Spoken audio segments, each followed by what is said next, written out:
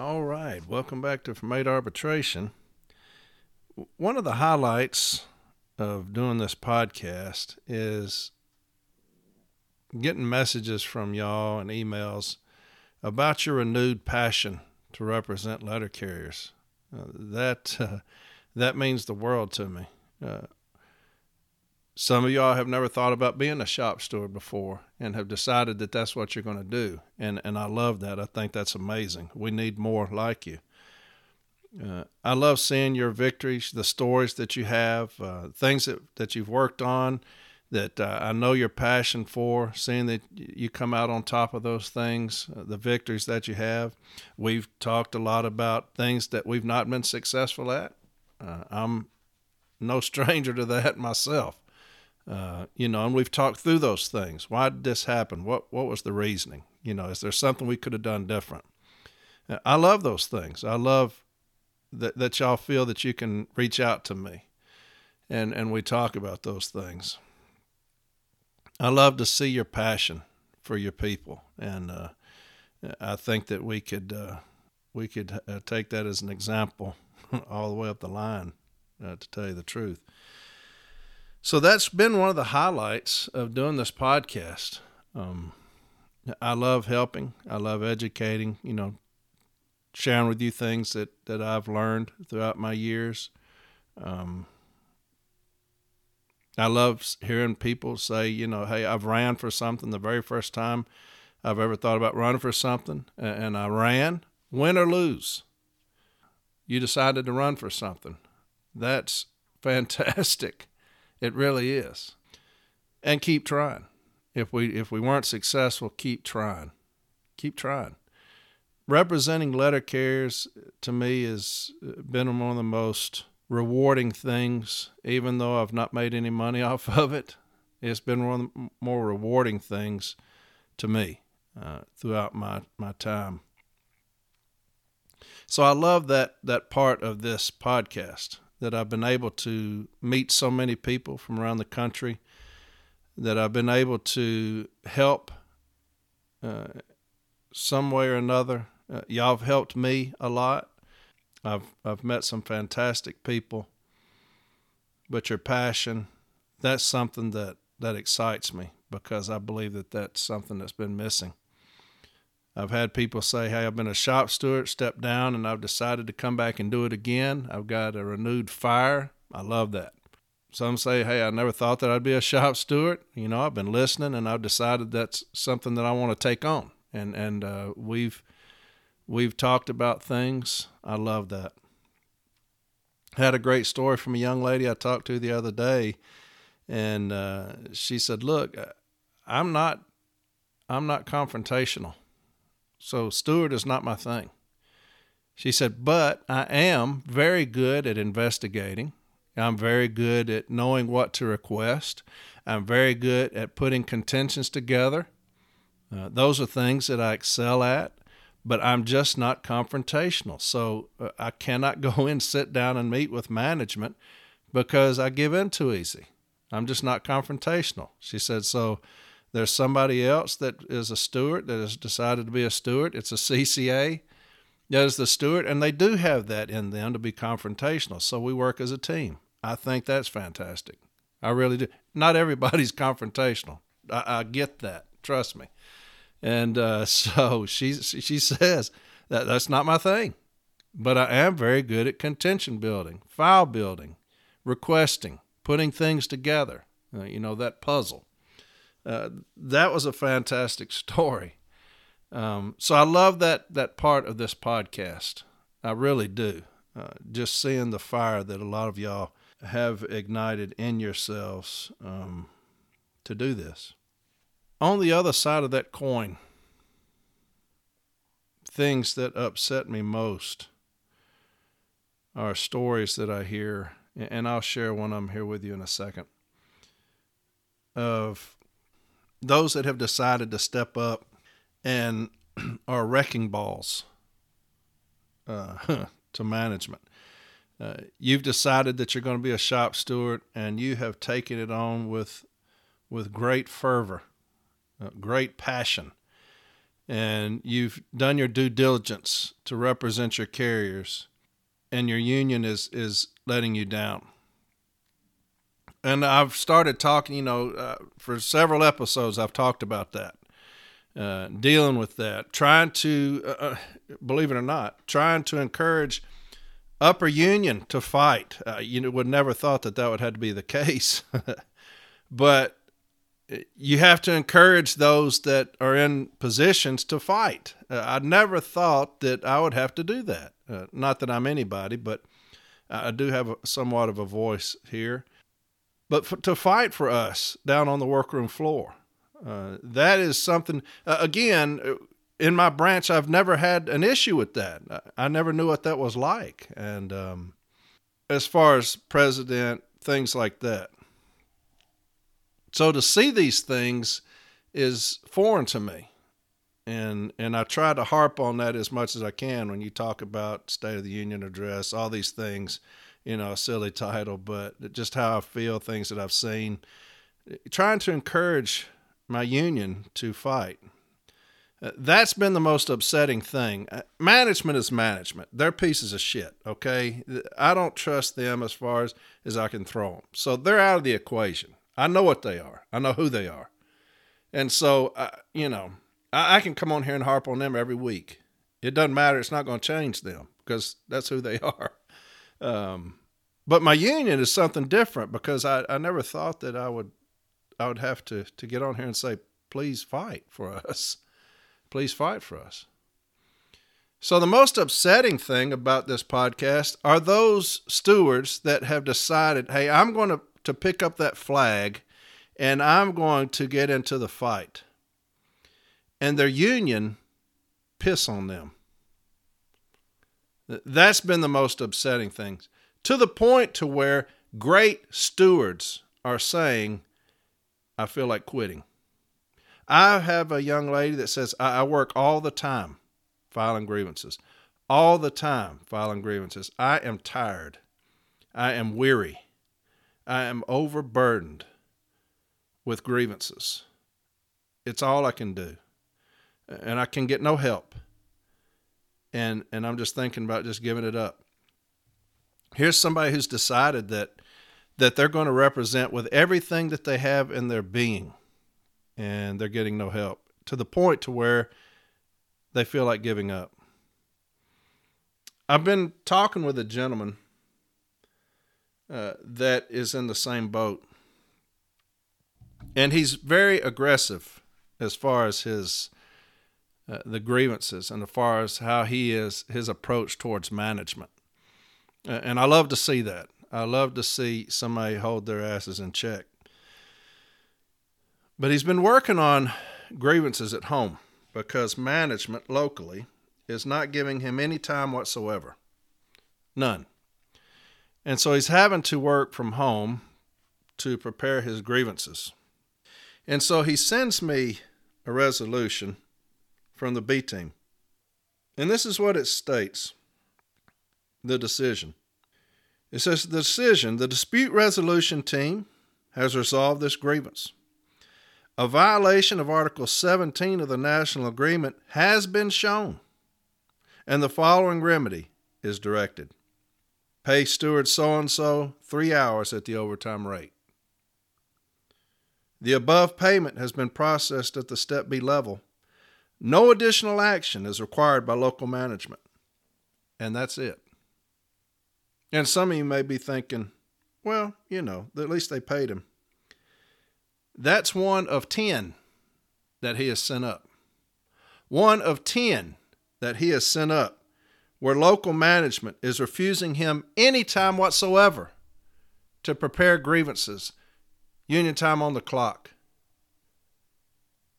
No time whatsoever. So they're forcing him to do all of his union work at home. Now here's the remedy. And this is what he asked for. And this is on page 17.6 of the JCAM. Here's what it states on page 17.6 of the JCAM. The appropriate remedy in a case where management has unreasonably denied a steward time on the clock is an order or agreement to cease and desist, plus payment to the steward for the time spent processing the grievance off the clock, which should have been paid time. Let me read that again. This is what he asked for now. And he says, I put this in every single grievance and I highlight it so that they're made well aware of what the contract states. It states the appropriate, which means proper or suitable. The appropriate remedy, the proper remedy, in a case where management has unreasonably denied a steward on the clock is an order or agreement to cease and desist, plus the payment to the steward for the time spent processing the grievance off the clock, which should have been paid time. So here's both parties at the highest level, the most knowledgeable people that we have, those that sit down and negotiate this agreement, the Joint Contract Administration Manual, the JCAM.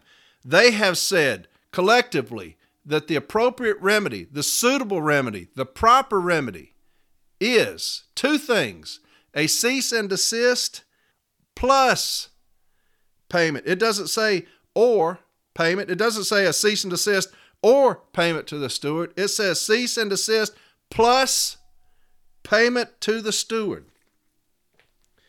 Now let me ask you, why is it that we have a carrier that has decided to be a steward, that is spending all of his time at home, that he should be spending with his family, with his children, with his wife, with his significant other, going out to dinner, watching their favorite TV shows, going to sporting events, watching his kids play games, sports, whatever? Why is it that he is having to spend his time at home doing time, working on grievances, because his station management has said, no time here.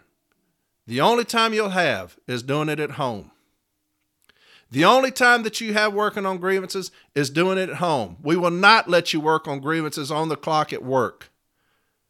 Why is it that our union is pissing on this guy by not telling them to cease and desist? Here's the other ones. He sent me all of them. The dispute resolution team has resolved this grievance for the reasons explained below. The DRT finds the evidence is sufficient to establish management violated Article 17 of the National Agreement. The following remedy is instructed. Steward so-and-so will be paid 8 hours at the overtime rate for working on grievances off the clock. The above payment has been made at Step B. No further action is needed at the local level. 1 week, 5 hours, 5 hours, 10 hours, 10 hours, 16 hours. We have a guy that is working 2 jobs now, and the union is perfectly fine with that. How is that possible? How is it possible that the union is doing this to this guy? Look, management is who they are. Management is who they are.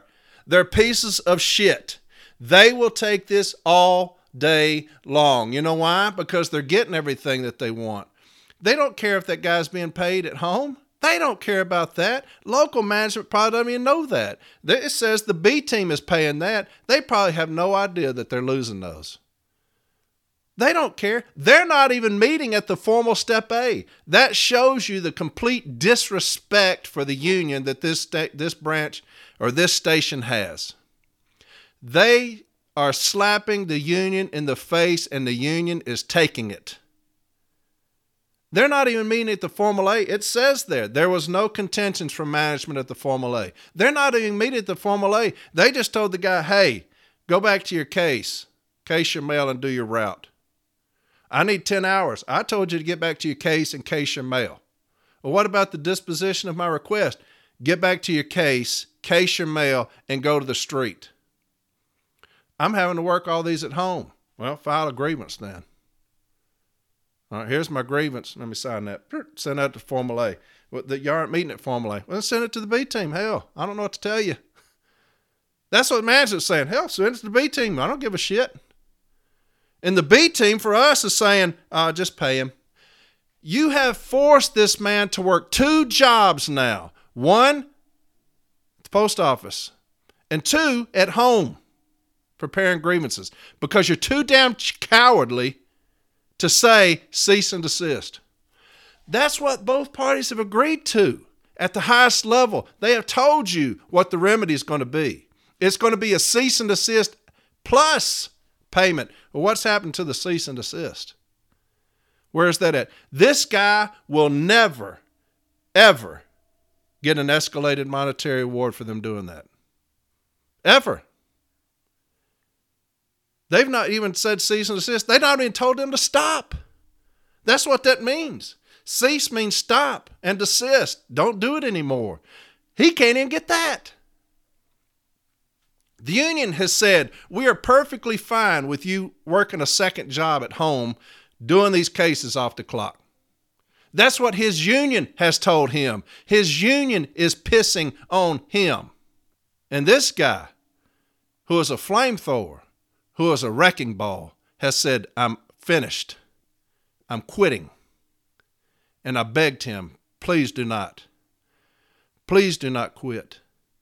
I begged him to do that. I said, man, don't quit your people, please. That's what I told him. The cease and desist, here's the origin of that, why we cowarded out of that. And if anybody tells you anything different, they're lying to you. Management losing their ass on cease and desist. I know this because in arbitration, I have made them lose their ass with cease and desists.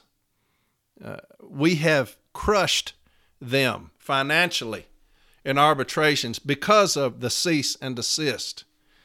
And I don't care how much they lose. I don't. They make money hand over fist, regardless of what y'all think. They make money hand over fist. So I don't give a damn how much they lose if it's putting it in the pockets of my people. JB and I were in an arbitration once. He was the Formula A. I was the advocate. And it was over a gentleman who had walked out because his supervisor got aggressive with him, bumped up into him, called him out of his name, said, let's go outside and handle this. So physical contact, call him out of his name on the workroom floor, threatened to take him outside. Let's take this outside and finish it. So this guy, who is the steward, been here 20-something years, says, I'm not getting into that game. You're not doing that with me. He clocks out and goes home. He doesn't come back for 6 weeks. So it goes to arbitration. And the arbitrator says, you're going to pay him the entire time he's off. We're not going to have that kind of conduct where somebody who controls his job is going to threaten him, make physical contact with him, call him out of his name, force him to have no other option but to leave. She said, you're going to pay him for the time he is gone. And then we dealt with the supervisor who did it. So management just doesn't pay him. They don't pay him. So we have to go to arbitration because they refuse to pay the guy. So JB gets on the stand and finishes it. He gets on the stand and the arbitrator, he's just like, it's over. It's over. So they call a break. And they call me and JB into this office. Now, it's the head of labor for the district labor manager, and the advocate are in this room with me and JB. And they're saying the sum is too much because obviously we added some coinage on there from a man since they didn't pay it. The sum is too much. I said, too much for whom? Well, where'd you come up with that figure? I said, that's the figure that it's going to be. That's the figure I'm fixing to go in here and get. Well, that's too much money. And I said, listen to me. And this is exactly what I said. And next time JB's on, he can tell you because he was standing right there with me. I said, listen to this. I said, I will go in there and bankrupt this company if you don't put that man's name on a check for that amount of money. I will go in there and bankrupt this company right now if you don't do what's right and pay this man that sum that we say. Wait, that's unacceptable. I said, all right, I'll see y'all back in there. No, hang on. So they paid him what we said. That's how I feel about y'all. I will bankrupt these motherfuckers if they don't do what's right by my people. I don't care. You're not going to do us that way. And here, in this case, the union has told this man, go to hell, piss on you. We're not going to hold management liable. Here's the cease and desist, where that came from. And this is one of those things. Labor has told the union, we're no longer doing cease and desist. This was nationwide. And I told y'all about boxing. My dad and I used to watch it religiously. And in boxing, there's something called the feint, F-E-I-N-T, the feint. That's when a boxer acts like he's going to throw a punch, like he rears back to throw a punch but doesn't throw it. That's called a feint. And he's trying to get a reaction from the other boxer, either to try to get his timing down, to see what the boxer's going to do, which way he's going to move if he feints, because he's trying to get him, squared up, judged up for what's going to come later. That's called the feint. It's a fake punch because they're trying to get a reaction. Management, labor, has done that to the union. They have feinted us and said, no more cease and desist. We'll take everything to arbitration. And because of money, our union said, no. Hang on. Don't do that. Okay, look, we'll water that language down. What do y'all want? A will comply, a shall comply. We'll take that. We'll take it. We can't take everything to arbitration. Here's a multi-billion-dollar business that punked us out. They punked us out. And we fell for it. And we are still falling for it today. This is a perfect example. The contract tells you what they're going to do. Both parties have agreed it's a cease and desist plus paying the guy, right? That's what both parties are telling the local parties to do. And we won't even hold them accountable to that. How's that possible? How's that possible? It makes no sense that they have punked us out that bad to where we won't even do what's contractually right to protect this guy. The union is at fault for this, not management, not them. They're going to do whatever they can get away with. They're going to do it. They're not at fault. Remove them from the equation. They're not at fault. The union is at fault here. For this guy, for this steward. He will forever be required to work at home on his grievances. He will never work on a grievance on the clock at work because of the union. They have made sure that management has won. Well, he's getting paid. Well, fuck. I'm sure he would much rather spend time with his children, his significant other, going to sporting events, going out to dinner, than working on grievances that should be contractually done at work. He can't even get what's contractually designated because of the union. And that's a shame. That is the cowardice that I talk about. That is the cowardice that I talk about. And look, I'm glad I didn't do this 3 days ago when me and this gentleman were talking. It would have been 2 hours of rage. I was so angry at how we, the NALC, we are doing this guy. 10 times he has sent this case up, and 10 times we have said, pay him and nothing more. He is destined to do all of his grievances at home because of us. So he tells me, dude, I'm sorry. I'm quitting. That's what he says. It's on the message. He said, man, I love doing it, but I can't do this at home all the time. I'm quitting. A hell of a steward. A hell of a steward. A wrecking ball to these bastards. And the union is causing them to quit. Why? Cowardice.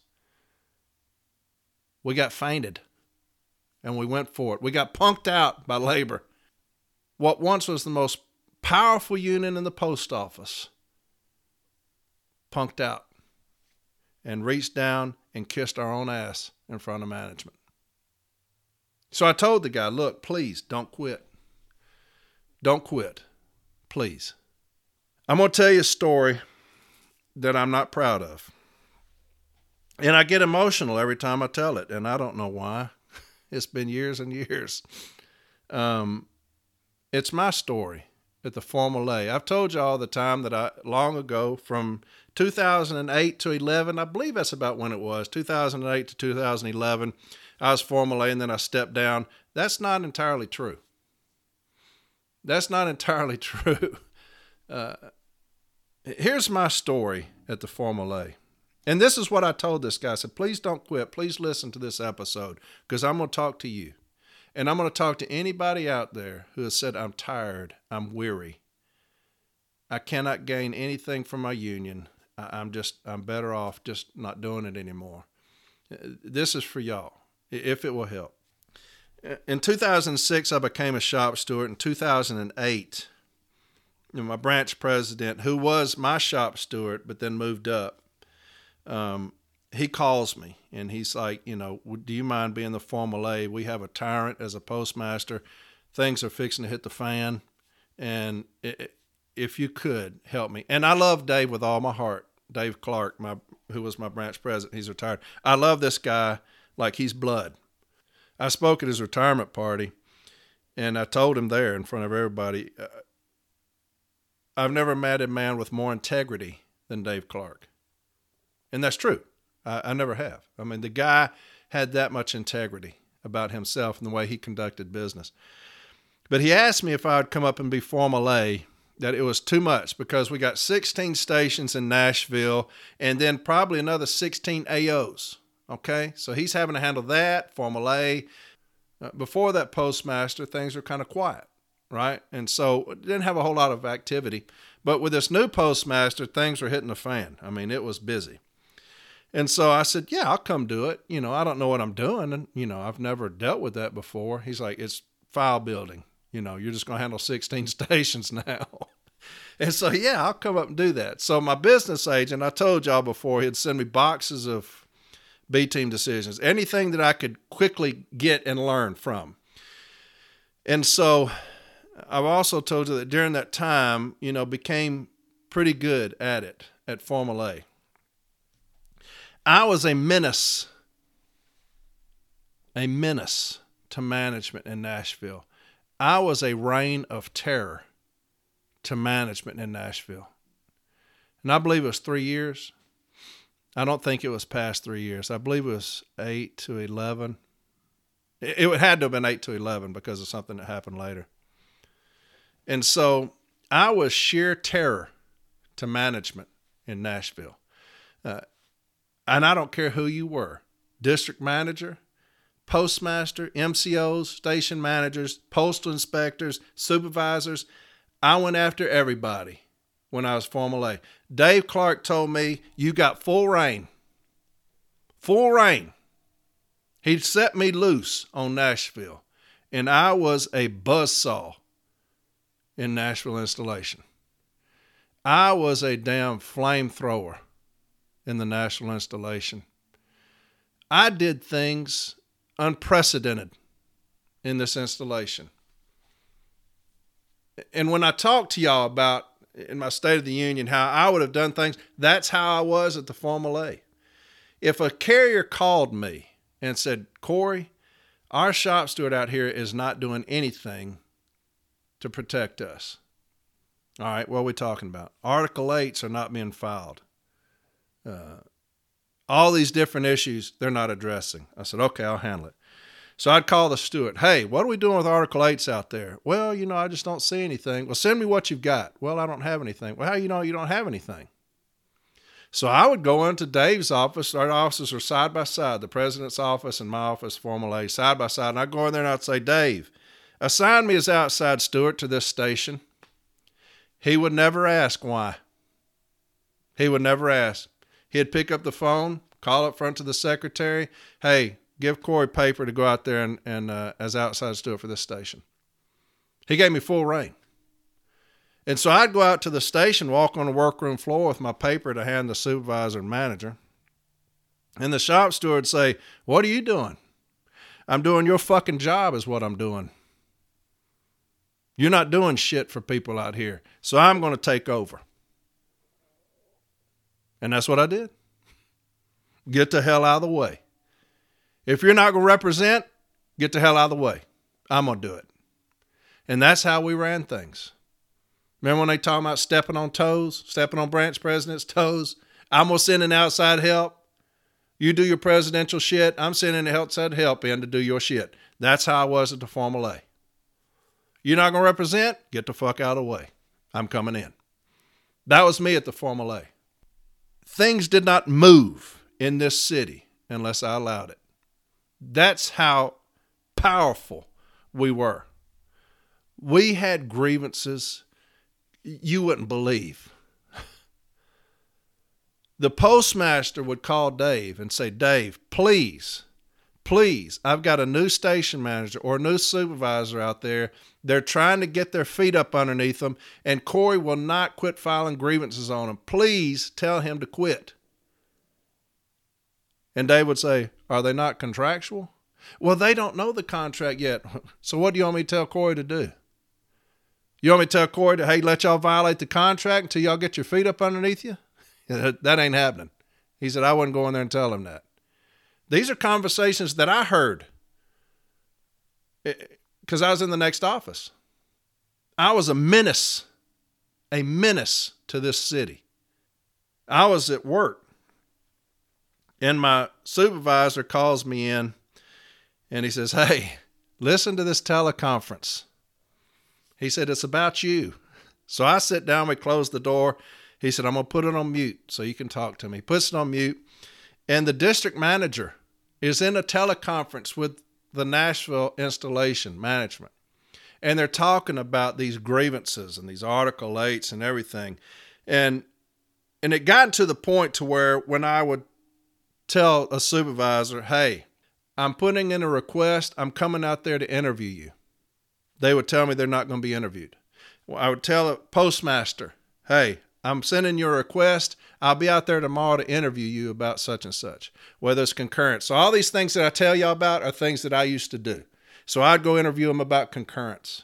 I'd go interview supervisors about discipline, about their understanding of Article 8. I was always in management's ass. So they just quit talking to me. And we would just send grievances up and win them because they refused to be interviewed by me. And so the district manager's on this teleconference, and he's talking to the managers and the postmasters in there, the MCSOs in on the teleconference, and the supervisors, and he's going off. You cannot not be questioned by a union official. You've got to be. We're losing cases because of that.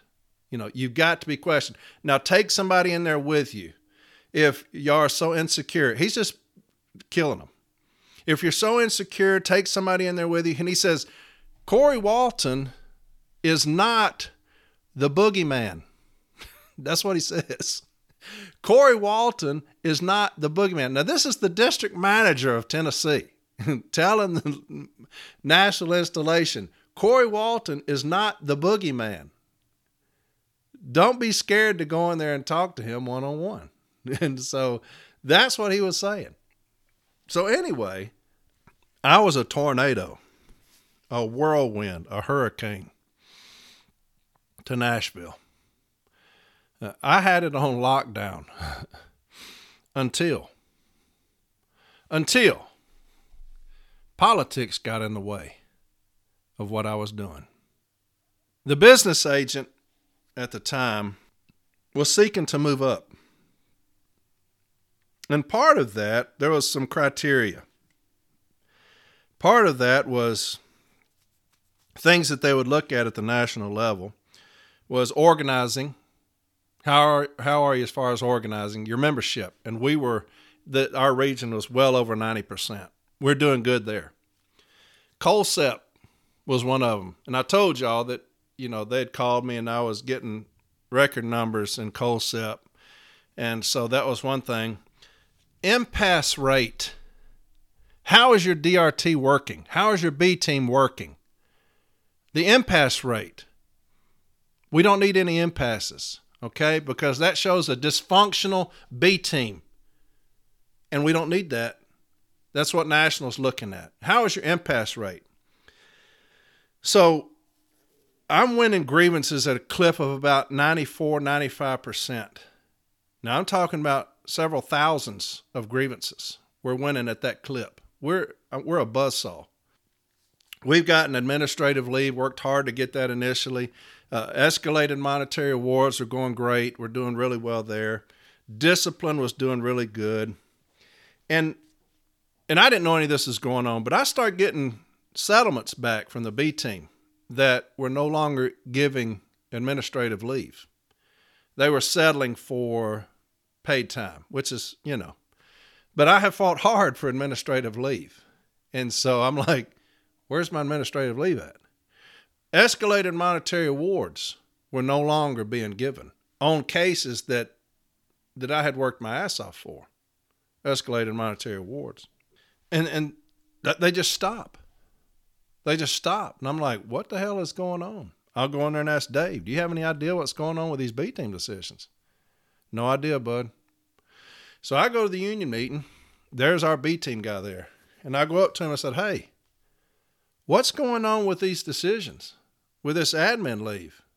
With these escalated monetary awards? What are y'all doing? And I could tell on the look on his face, he didn't want to talk to me about it. I said, hey, brother, tell me something. He's like, Corey, just give it time. I said, give what time? Just give it time, but we just can't send anything up right now. What? Who in the fuck says that? He said, Corey, please, just give it some time.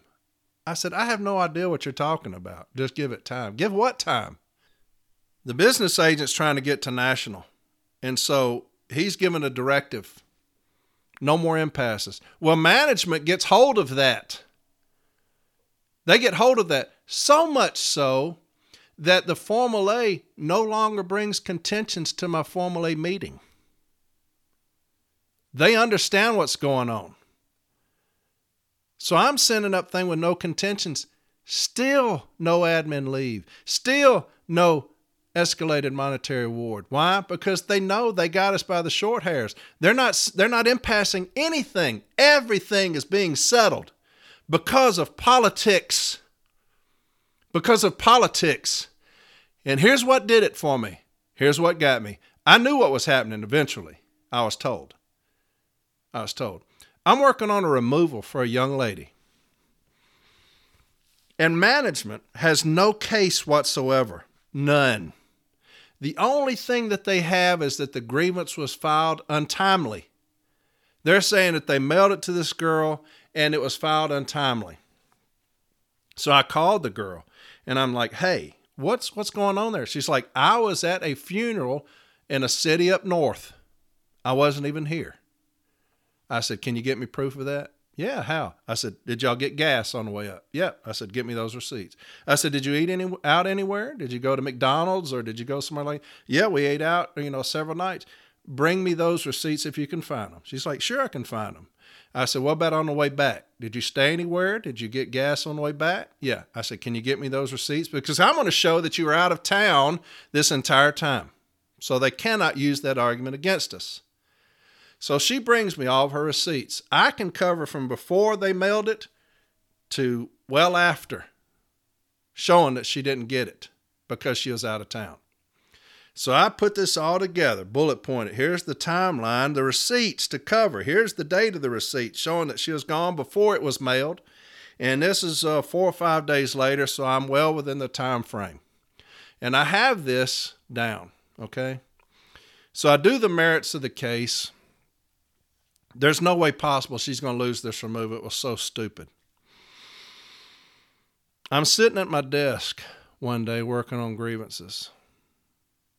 And I hear Dave Clark in the other room. They emailed him the decision. And I hear him in there. He says, you've got to be fucking kidding. I don't know what it is. I was like, what's going on, Dave? He said, it's so-and-so. That was the girl's name. So I jump up and I'm like, what? He said, man, we lost that. I said, Dave, are you kidding me? No. And he shows it to me.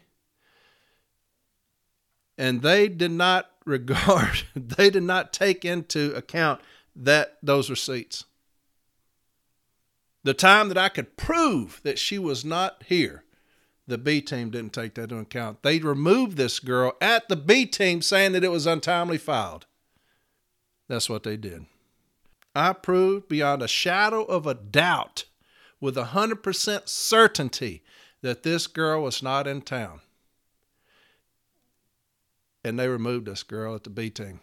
They didn't even give her a chance to go get heard by an arbitrator. And right there on the spot, I told Dave, I'm out. He said, I don't blame you, bud. You going home? I said, no, Dave, I'm out. I quit.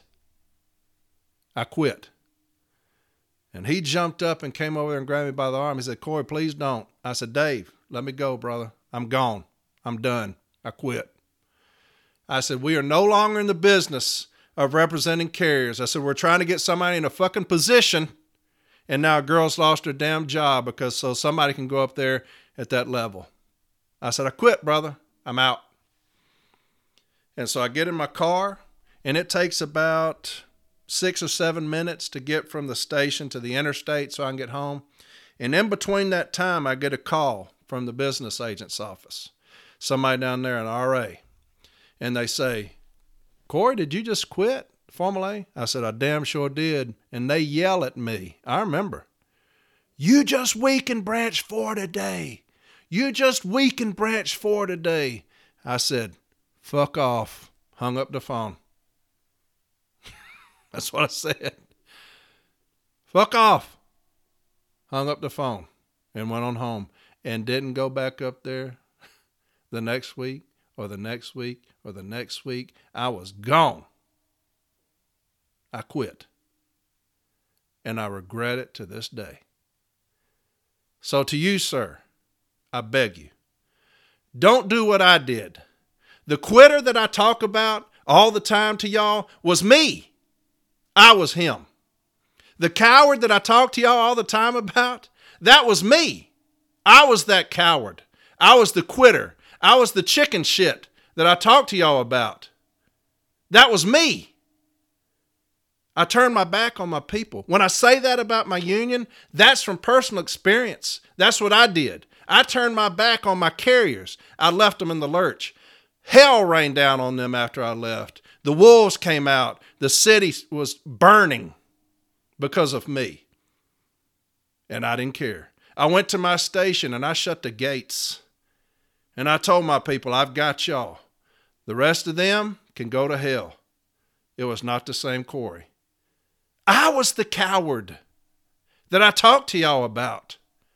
I was the quitter that I talked to y'all about. The chicken shits that I called my people. That was me. That was me. I did that. To you, sir, please, I beg you, don't do that. Don't quit. Man, you'll forever regret it. I think about it all the time, what I did. So what about all that shit, man? I turned my back on my people. When I say have that passionate love affair for your people, where was that with me? What right do I have to tell y'all to have a passionate love affair when I quit my own people? What right do I have to tell y'all not to quit when I am the ultimate quitter? What right do I tell y'all? Don't be cowards. Don't be chicken shits when I am the coward, the chicken shit that I tell you about. What right do I have? I have none. I have no right to talk about anybody because I was the ultimate quitter. I was a wrecking ball in this city. I was a devastator walking. I walked into stations, man, and managers closed their fucking doors when I came in there. I was the fucking boogeyman in this city, and I quit. I quit. I beg you, sir. I know you're listening because I told you to. I'm begging you, don't quit your people. You're going to hurt us. We've got to get this right with you as far as this union time. We've got to get this right. You cannot work 2 full-time jobs here and then there at home with the union. We've got to get this right. Please do not quit, sir. Please don't. My story didn't end there, though. We had a new business agent come in. His name was Pete Moss. A fucking thumper. A thumper. So I go down to Tunica to our regional training. And I'm sitting at the table with Dave and all of our other, our branch members. We all kind of sit together at these tables for breakfast. And Pete walks by. I don't see him, but he's behind me. He walks by and he throws a big-ass binder right in front of me. Blam! And he just keeps walking. And I said, hey, what's this? He doesn't look around. He never turns around. And he yells out, it's your fucking second chance. That's how he says it. Right there amongst everybody. Bam! Big-ass binder. Thick, about 2.5, 3 inches thick. Bam! What's that? It's your fucking second chance. You know why? Because I was a quitter. I had no right to come back and do anything for my union because I was a quitter. And if you quit, normally that's it for you. But he tells me it's my second chance. I open it up, and Pete had asked that I be the NALC member of the NALC USPS District Safety Task Force. He was going to let me do that. And so that was my second chance to get back in. And I've not looked back since. I have been raising hell from that day because of my second chance. I told you I went back to the Formal A little bit. And I loved the Formal A when I was doing it. I loved it. And I remember Pete called me one day and he says, hey, you've got to go back to the Formal A. And I was an advocate at this time. I was like, damn, baby, come on, Pete. He's like, Dave's in trouble. I said, what are you talking about? He said, man, the Formal A now is not cutting it.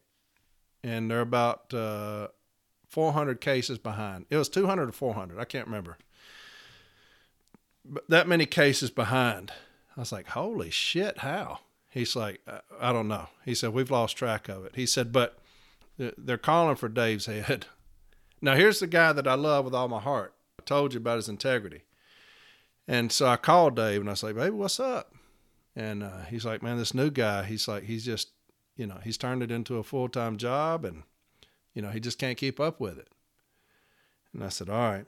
So I called Pete back and I said, I'll go back under one condition.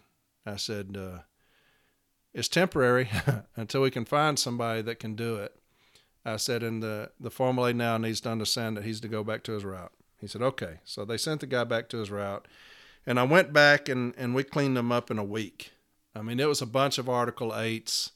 So we just stayed up there all night, 7 days a week, writing these things up and meeting on them, got with labor, and we got, most of them resolved like that. So I went back there and did it then. And I'll tell you, Pete would come up and eat with me during that time. But yeah, it was the lowest point of my union career was when I quit. But to anybody who's thinking about it, quitting, let me tell you,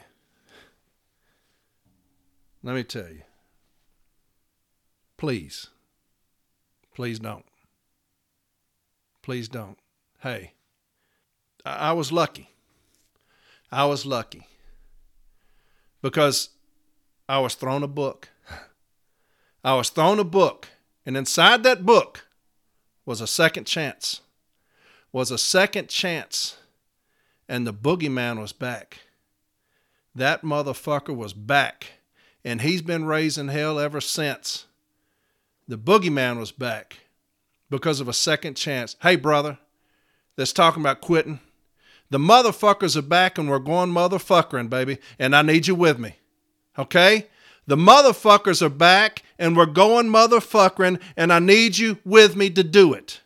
Don't quit on me. Don't quit on your people. Anybody thinking about quitting, the motherfuckers are back and we're going motherfuckering. Don't quit, please. I hear the drums, baby. I hear the drums. Okay? You may not now, but you will. I hear the drums. We're fucking going to war. All right? I can hear them all the time in my head, and I'm not fucking crazy. I hear them. We're going to war, right? I need each and every one of you. To hell with anybody else. NALC, if they don't want to fucking help, fuck off. Hey, y'all, down here. Listen to me on this workroom floor. I hear the drums, baby. We're going to fucking war. If it's just us, we're going. If it's just us, we're going. Now, I know that there's enough in the NLC that's ready to get down and boogie, and they're going to do it with us, right? We got enough support. They're going to get down with us, okay?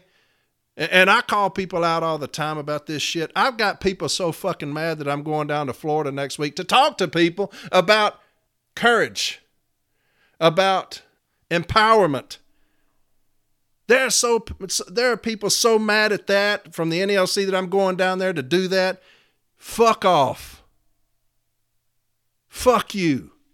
You don't want me to go down there and talk to my people about empowerment? Kiss my ass.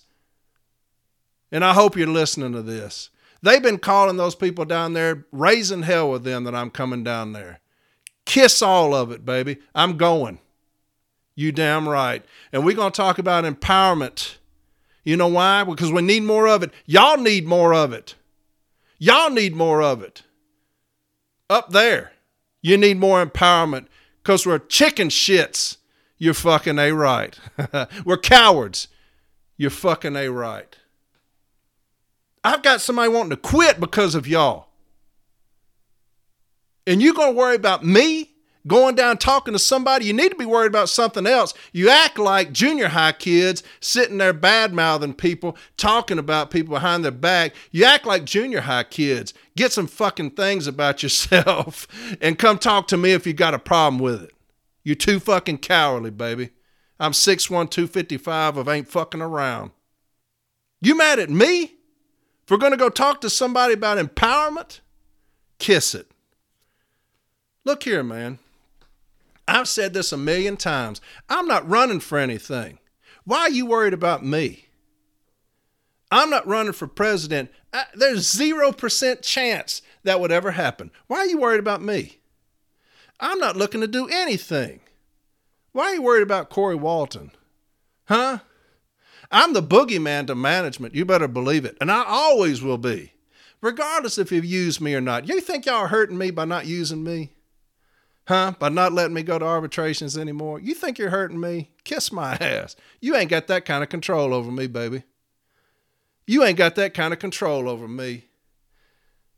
If I wanted to be business agent, I would have been business agent when Pete stepped down. Believe that. If I would have run then, I'd be business agent right now. If I want to run today, I'd be business agent right now. Believe that. If I want to run in 4 years, I would do it and I would win. I have no desire for it. No desire. But be careful with me. Be careful with me. Trust me. Because I can change my fucking mind. I can change my fucking mind. You seen that scene in Tombstone with Kurt Russell? Remember when he goes into that bar? And the guy's in there dealing cards, acting a fool. He tells the bar owner, he said, I'm going to take care of this. And he goes and stands beside the guy, and the guy looks up at him. He says, can I help you? He says, yeah, you're sitting in my seat. Dude says, excuse me? He said, you're sitting in my seat. Get the fuck up. Be careful with me, baby. Because I may show up and tell you you're in my fucking seat. I have no desire to do that, but I will not see my people fucked over by us. I will not. Y'all think it's all fun and games talking all this shit? I'm here to do one thing and one thing only, empower my people, to educate them, to train them. And that's exactly what's going to happen. I'm doing this shit for free. And you bastards can't even say thank you. You're so worried about yourselves. You're so worried about your positions. You can't even fucking say thank you, Corey, for educating people for free. You know why? Because you're too fucking worried about your status, about your fucking seat. I ain't worried about that shit, man. You couldn't pay me enough to move up there and do that shit y'all do. I wouldn't do that shit for nothing. Shit. Look here, folks. I love you. I love each and every one of y'all. I do. And I will fight for y'all as much as I can. I will help you fight as much as I can. Believe that. Believe that. I believe that anybody who's ever messaged me, I believe that I've gotten back with you and helped as much as I could. And I thank JB more than anybody else. I thank JB. Because most of the times you come to me, I send you to him. Why? Because JB has all the templates. I don't have templates on me. I don't keep them. He has a flash drive. So I'm killing him by telling y'all to go. You know what he says? I don't care. I don't care. Tell him to come on. Now here's a guy who is the boogeyman now in this city. A wrecking ball, a flamethrower, a devastator is JB. That's what he does now. And he still takes the time to talk to y'all 24/7. That's what we need more of. That's what we need more of, right? I love y'all with all my heart. I do. You're my brothers and sisters in light blue. I love y'all. And I'm going to fight. You've never seen anything like it. I'm going to fight for y'all as much as I can. As much as I can.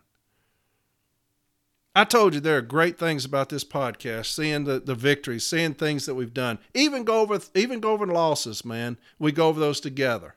And when we brainstorm, what could we have done a little bit different? You know, I love that stuff.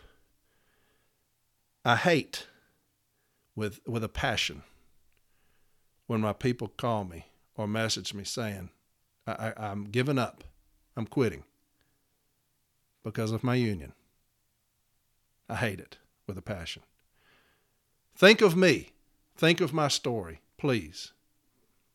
When you do, don't give up. Don't quit. Don't be me. I'm the ultimate quitter. I am. I'm the ultimate coward. I'm the ultimate chicken shit because I walked out on my people and I left this city to burn and didn't care. I protected my own at my station and left it to burn. And to this day, I regret it. To this day. And that was 20 years ago. I still think about it and get emotional because of what I did. Don't be that. Hey, y'all. The boogeyman is back. The boogeyman is back. That's me. That's you. Okay? That's what we are. That's what we're going to be. We're going motherfuckering. I need y'all with me. I need y'all in this ride. We're going to handle business. All right? I love y'all. Y'all have a fantastic rest of the week. I'll talk to you next week.